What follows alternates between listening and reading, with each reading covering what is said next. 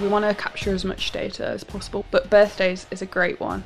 I mean, you look on your birthday, all you want is a happy birthday message off people, and you've got money. Most people have money on their birthday or are gifted money. They have more disposable income. Oh, here's a happy birthday from Costa Coffee. Have a free coffee. Oh man, do you want to come to Costa with me? She doesn't get a free coffee. Now they've got 2 customers and I feel loved on my birthday.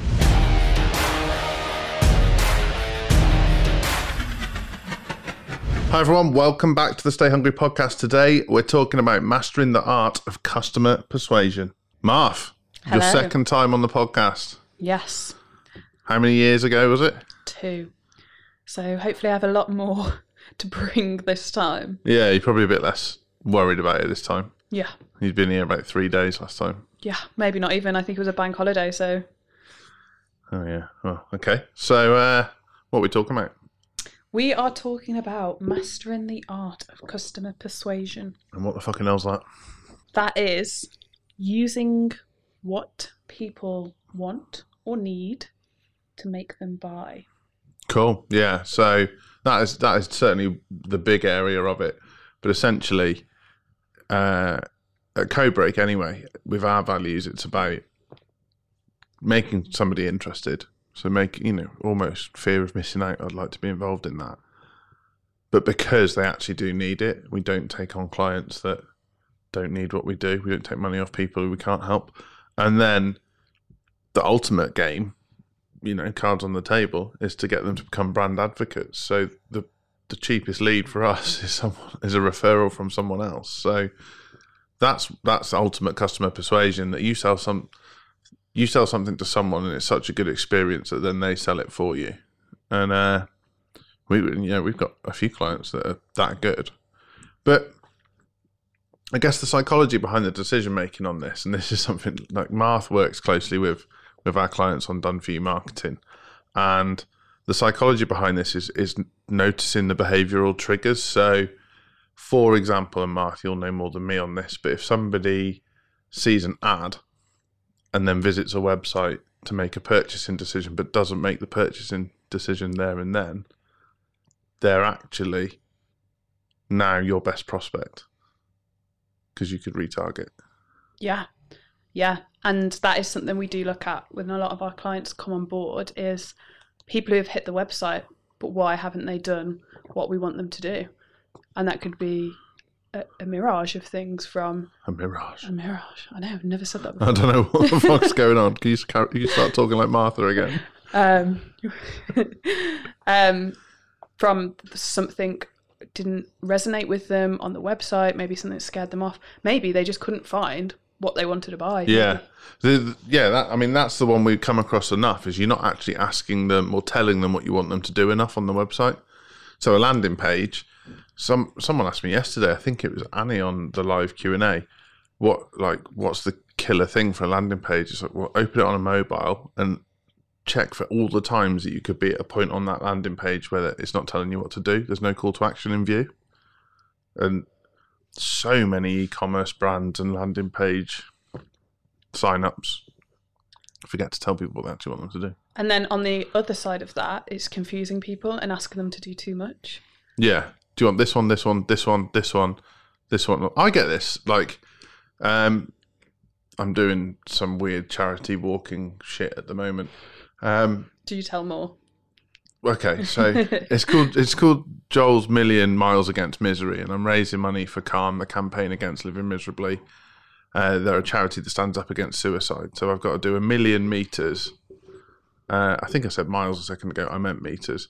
I've got to do 1,000,000 meters before 2024, which means I've got to average 7.2 kilometers walking, running, rowing or swimming before the turn of the year. Now, there's loads of people capable of doing that. I'm not, it's not what I'm saying. However, it's a challenge for me anyway.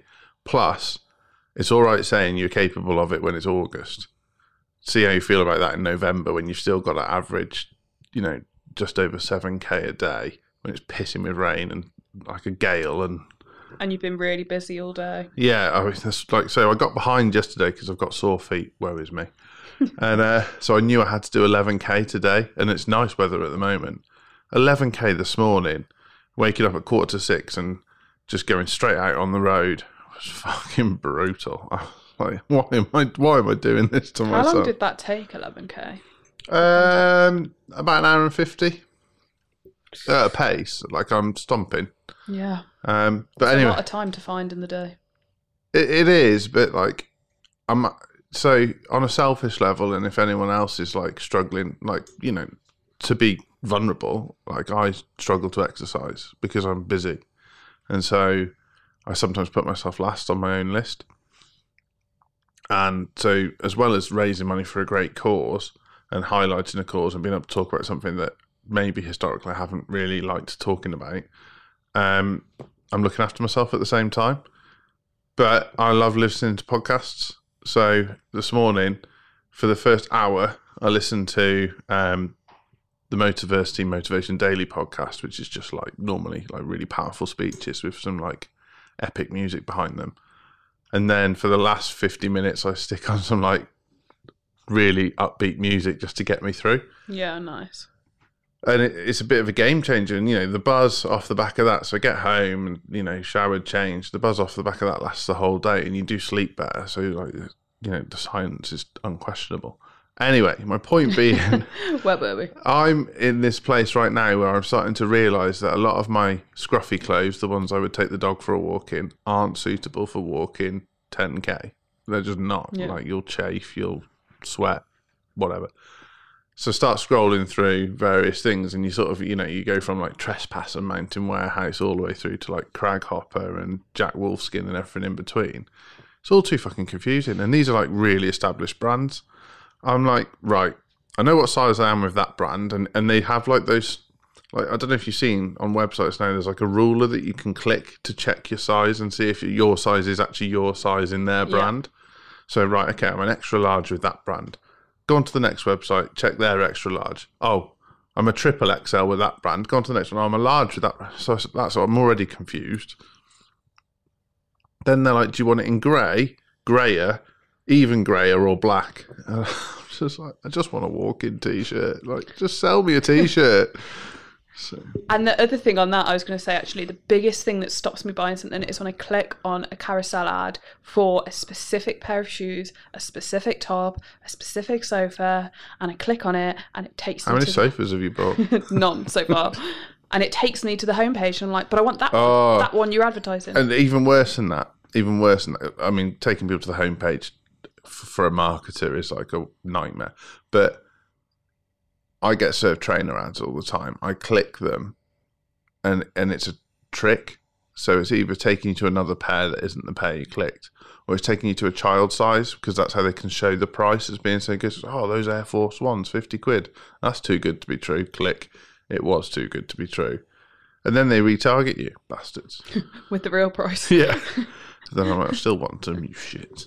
But yeah, that kind of initial thing of like, what's people's first impression of you? Was it easy? And very often people don't, particularly in e-commerce, people don't buy from you if it's not easy to buy from you. No. And you have that, don't you? That like rush of like, I like that, I want to buy it now. And if you have a chance to think about it, it's like, oh no, do I actually need another pair of trainers? So that thing, you know, like that impulse buy feeling that everyone has to varying degrees. Some people are better at like ignoring it than others. As a business, you need to be ready to capture those people. Yeah, because when that runs out, you get back in front of them for when payday rolls around, or when, partner, it's my birthday and these trainers have been following me around the internet. Please, can you get them for me? Yeah, and you know, if you've done a good enough job of being on the same router, they should hopefully be following them around the internet too. So and that's my trick at home is like, what do you mean you don't know what to get me for Christmas? I've been scanning all these things into our router to make sure that they're being reserved to you. Engagement rings. We're already married. And I'll warn Jason about that. So that kind of like building emotional connections with your audience, that like, yes, they know they need a walk-in top. They come on your website. For whatever reason, grey or greyer didn't take their fancy. How do you then start to build rapport with that person, given that they maybe they signed up to your newsletter or signed up for a 10% discount, but how do you then build the rapport so that when they've come round to the idea of buying again, that they do? Well, there's two parts of this. One of them is sell them what they want, give them what they need, which is you want a top that you can go walking in, but what do you need? Like something that's comfortable, something that's durable, something that's breathable. Do you know you want that? I think from our conversation you probably do, but the other things that aren't the features of the walking top, what are the benefits to the consumer? Yeah, because I see like all this shit, and walking tops is a great example by accident, but it'll be like Gore-Tex 3000 super mesh. I don't know what the fuck any of that means. I mean, it sounds quite cool, but will it stop me being too sweaty? If I am sweating, will it get the sweat off me? Does it wash easy? Yeah, does it wash easy, and does it keep the mosquitoes off me? And like that's the things that people, these big brands, because they don't want to tarnish their brand by building too much rapport with the wrong people, they forget to explain what these bloody things mean. And half of me, the skeptic, sits there and goes, it's because they don't mean anything. Yeah. We've invented Gore-Tex 3000 to make your walk 32% easier. How? Yeah. Like, what does it do?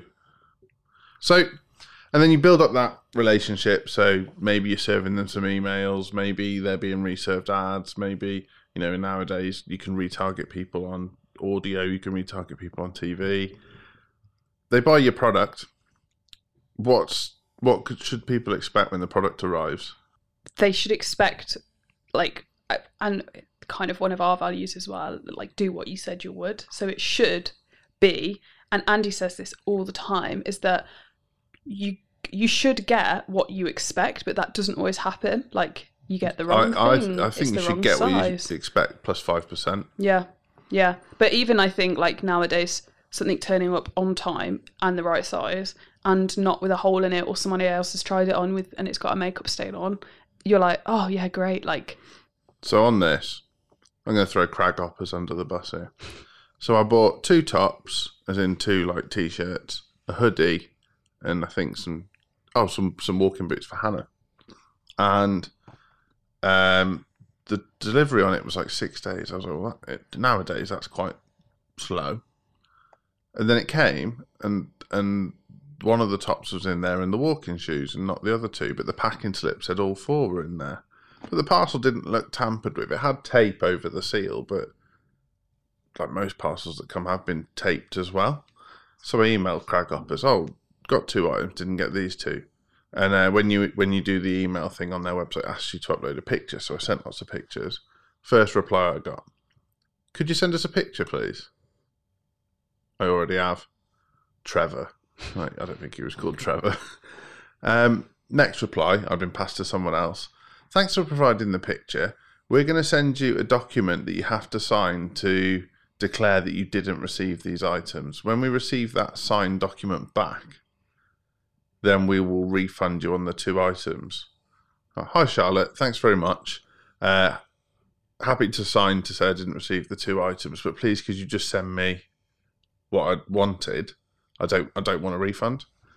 Oh, we can't do that. Our policy is we have to refund if it's a non-deliverable. You have to reorder, but the price has gone up now. So once you've reordered, just send us your order form, and then we'll give you a discount code so you can get the money back on your next order. How about this, Charlotte? Fuck off. What is that? Refund the whole thing. Yeah, go away. I'm never buying anything from you again. Yeah. That's the first, I'm Mr. Keen Hill Walker man now. I'm potentially your next best customer. I mean, I'm not. Let's be clear. But what's that? No, that is terrible. So, sorry, I went off on a tangent there, didn't I? I like it. Have you not been listening to these podcasts? We never stick to the script. You want what you paid for, yes.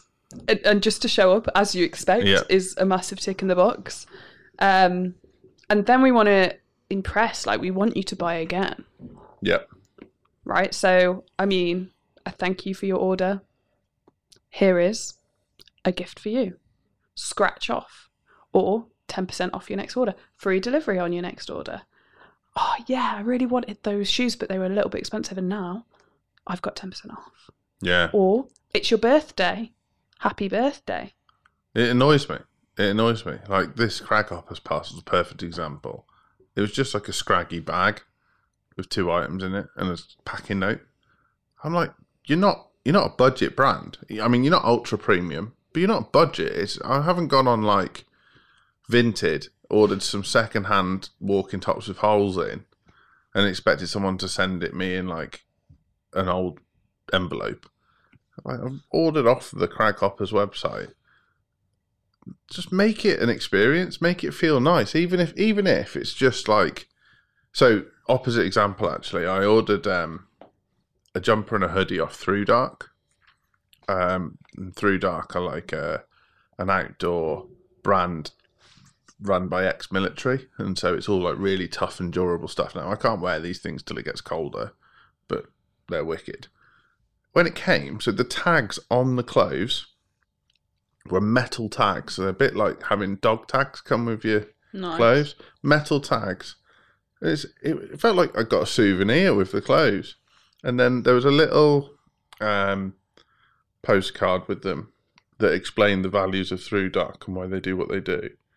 And there wasn't a discount included or anything like that, but just because they sort of, those 2 little extras, the postcard that explained their values made me feel better about my purchase. And then the dog tag things, I was like, well, these labels are too good to throw away. They're almost like key rings. It's like, oh, well, keep them. They're wicked. And maybe on like, what was that, 120 quid purchase, that's cost them £1 to do. And it's like, yeah, nice. I brought, actually, speaking of vintage, a old school One Direction top, and with it came like loads of little stickers, and I was like, that is so nice. Like, just some random girl went back on her account. She's not just some random girl, she's got a whole shop of stuff that she's selling like it's her business. And I was like, yeah, I probably will buy from you again. That's cool, right? There used to be a printer that we used to use, Cobra used to use, and every time they sent a job, they'd send sweets with the job. And just that little touch. There was like 30p's worth of sweets in the box of a 500 quid print order. Just that little touch makes such a massive difference. Okay. So we've talked about how we're hooking the customer in. We've talked about the little touches you can do once they make their first purchase. In terms of establishing that relationship, so I'm going to jump away from our notes because I just looked at them and they're nonsense. But establishing that relationship, what should we be doing with that customer then? How do you make that customer still feel part of your tribe? Of your world? Yeah.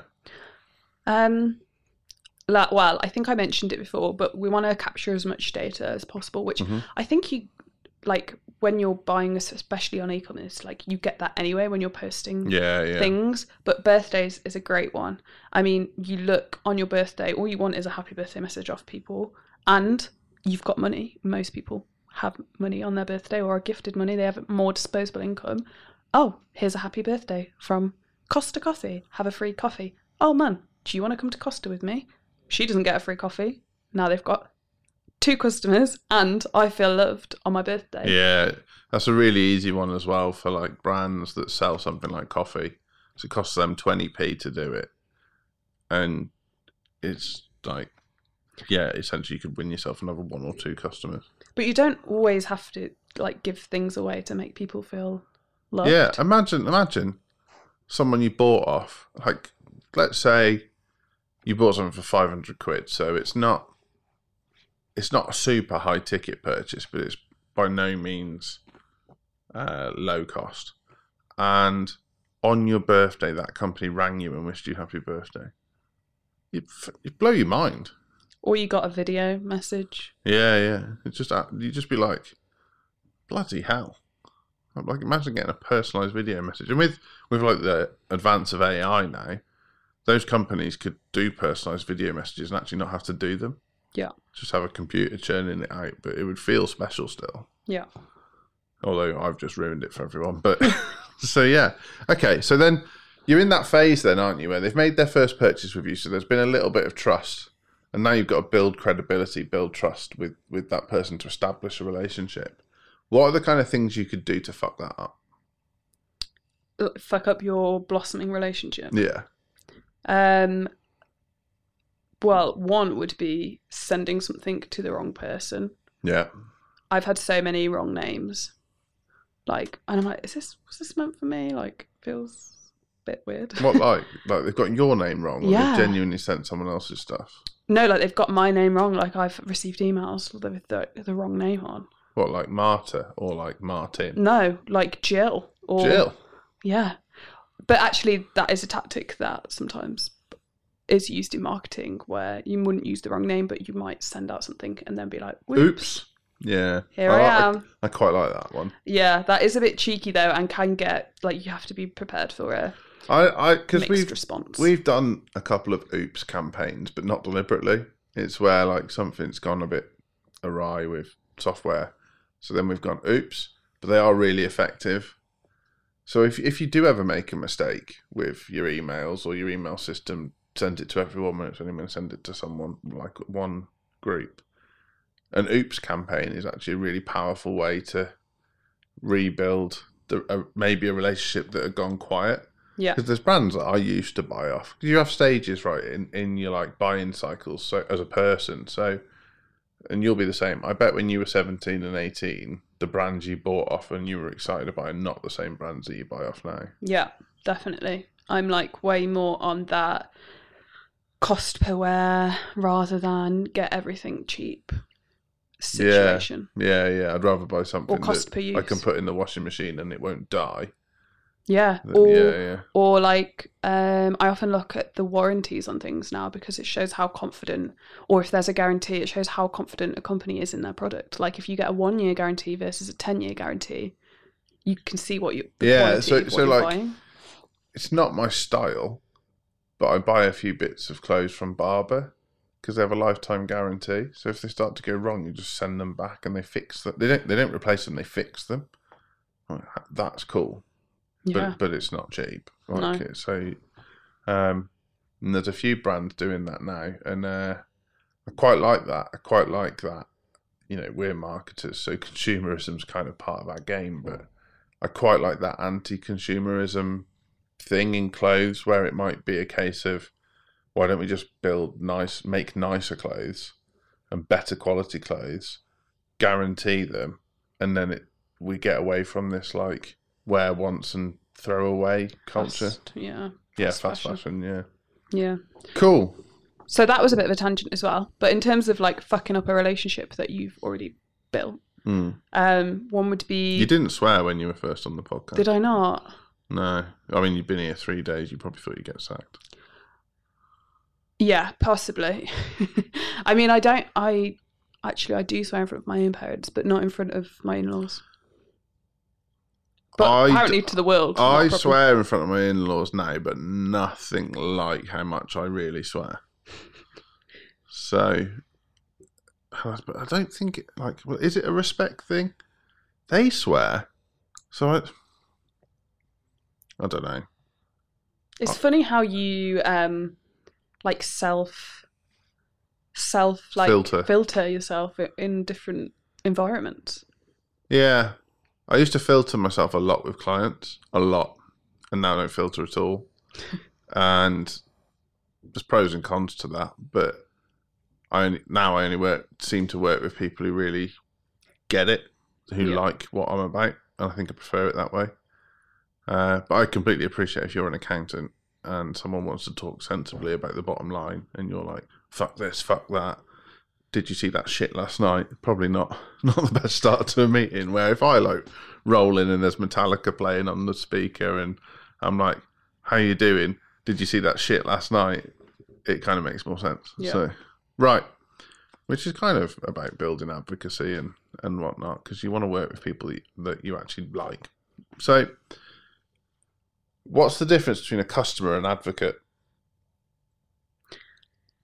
Well, a customer is somebody who's just getting what they want and then off they go. An advocate is somebody who will recommend your brand to others, like live in the values of your brand almost. Like, yeah, that's weird, right? Like, I find that strange. And I find myself doing it where you're like, oh, I really like this brand. I'm going to adhere to their values. yeah, I want to be a Gymshark athlete. Yeah. We get it with clients. They start to get the vibe of Codebreak and then they're like, I want a piece of this, which means we're doing something good. But I find myself doing it that I'm like I get really bought into certainly like some certain online influencers, business influencers and stuff. I get really bought into what they're about. And then I start to read their values, start to read their books, and I'm like, shit, I need to live my life like this.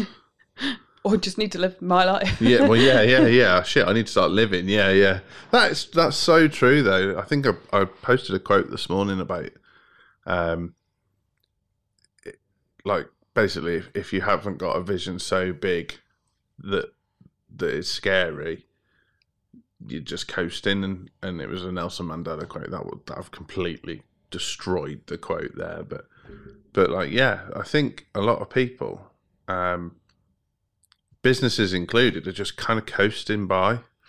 I actually spoke to one of our clients today. He said, this is what I want. And I know like it's probably not that achievable. And I was like, whoa, like, yeah, it is, but not if you don't think it is. Like, how are you ever going to get there if you don't think that you can actually do it?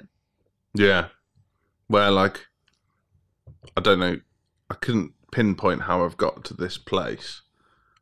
But if I want something, I'm having it.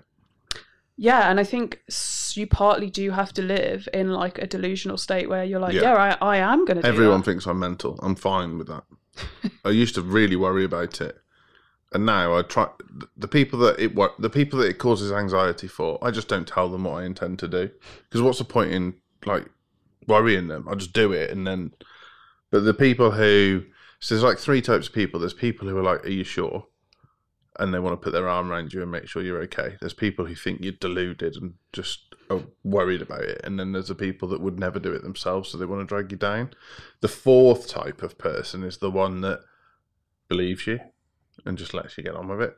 Now, I'm lucky to be married to the fourth type of person, so I don't get any aggro at home for my stupidity. I grew up in an environment where most people were anxious, but my mum told me I could do anything I put my mind to. We come across in business loads of people that want to drag us down all the time. You know, put your head above the parapet, people are going to shoot at you. That's just how it is. And I can't remember what the other one was. I think it was the ones that think you're deluded. So, and yeah, loads of people have thought I'm deluded, and then I've gone and done what I said I was going to do. And they go very quiet when you do that and start picking on something. Oh, yeah, well, of course you managed to do that because so-and-so helped you. And it's so easy to like I find sometimes that people are like, oh, but yeah, that's a great idea, but have you thought about all these things that could go wrong? And it's like, no, I've got to think about what could go right because I can't live in that, like, what could go wrong. Yeah, I used to live in that mindset. I used to live, oh, this could happen and this could happen. So I'd almost try and check off every box before I press go so that I'd covered off every possibility that could go wrong. Where now I'm more like, right, let's press go. Half of this stuff's going to go wrong. Loads of shit's going to happen, but it's going to be a fantastic ride and we're going to get there in the end. And some of the stuff that's happened because of that is mental. Like, things have happened that old Joel would not have believed could happen. And that's had such an impact, so bringing it back to the topic, that's had such an impact on our clients because they've seen that happen and now they start to believe it could happen for them. And I feel like a massive sense of responsibility about that because it's no good me going off on some crusade and everyone jumping on the crazy train. That's not what I'm trying to do. It's not cult. I'm trying to show people what's possible from a place of vulnerability. Like, look, I'm struggling with this. I'm struggling with this. I'm struggling with this. I'm struggling with this. I'm still going to do this. And like that, the Million Meters Challenge is that. Like, people, even you guys working here, I'll come in every day limping, and you guys will be like, "He's still going. He's still going." And like, you know, you'll have insight into what's going on in my personal life or whatever, and you're like, "He's still going." for me, on a selfish level, that's very fulfilling to inspire others. Yeah. And that's where the advocacy comes in as a business. Oh, we brought it back round. That's right. Nice. Nice little So, segue. if you can get people to the point where they're like true believers, for want of a better phrase, they'll shout about you from the rooftops. And when you get people to that place, it's like ridiculous, because for every new client you on board, let's say it costs you $5,000 to acquire a client, but then they go and acquire you another 10, you've just cut your cost per acquisition down to like 500 quid roughly. So that is roughly how you take someone from being a prospect to a brand advocate.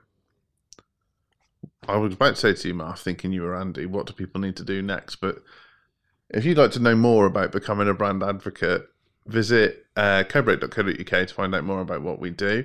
We've got podcasts, we've got live workshop called Stay Hungry Live. There's loads of free bits and bobs on the website. You can sign up to our mailing list. We'd love you to become a brand advocate for us, and we'll catch you again. Bye. I was wondering if you're going to say bye then or not. I didn't know if that was a thing. You got to say bye.